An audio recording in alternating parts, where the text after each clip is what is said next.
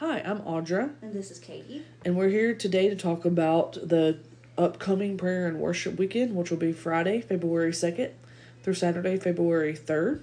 And today we're going to talk about the Cast Your Care Station. So, Katie, you want to get us off on that one? Yeah, so this was a really cool station last year. And basically, in a nutshell, what it was is we had a small fish bowl that was filled with water and those little effervescent tablets that dissolve. And what you would do is you would take the effervescent tablet and you would sit in a moment of prayer and think about the things that you need to let go of, the cares of this world that you need to just hand over to Father. And that effervescent tablet would be a symbol of that. And you would put it in the water and literally watch as it melted away. Mm-hmm. And it was so cool. So cool to watch people get free. And I think it's important to remember that these tangible things, I mean, there's no power in the tangible things themselves, but we as physical beings need physical, tangible things. Yeah, there's something about having something to hold in your hand. Somebody brought a pencil at one point on the back, actually wrote what they were worried about. Mm-hmm. Remember that? And then they threw it in the water. And it was just to watch them go like, it's gone. It's gone. I think a lot of people went, I remember that was a station where you might start at it, because we had it towards the front, mm-hmm.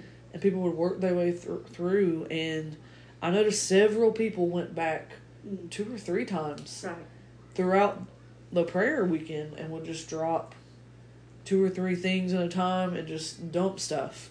It's almost like as fast as things were coming up, they were coming back to put it in the water, and that was a really neat experience that I enjoyed. Once again, one of those things I really enjoyed watching. And actually, it's the one, if I remember from last year when we were planning, that I was most excited to bring, mm-hmm. because my very first prayer weekend I ever did when I lived in Oklahoma at Believers Church, I got to come help set up for the 24/7 weekend they were doing there.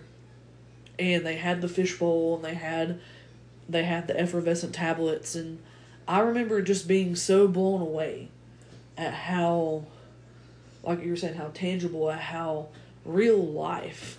It just really was the first time I'd ever seen prayer kind of join real life. In a way that really marked me. Yes. To go like, wow, like prayer affects real life. And like the real life things that bother me, like God is interested in. Yes.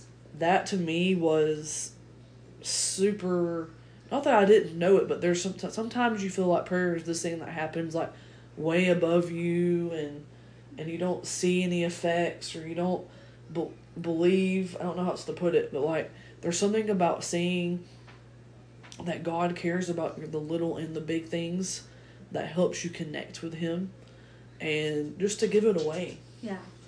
Well, it puts it in perspective of He's not the far-off God who only cares about the big, major problems. He cares, when it says cast your cares, it doesn't say cast your big cares. You know, it's to cast your big cares and your small cares alike. I mean, He is the right here, ever-present Father. Yeah. So that's going to be a great station.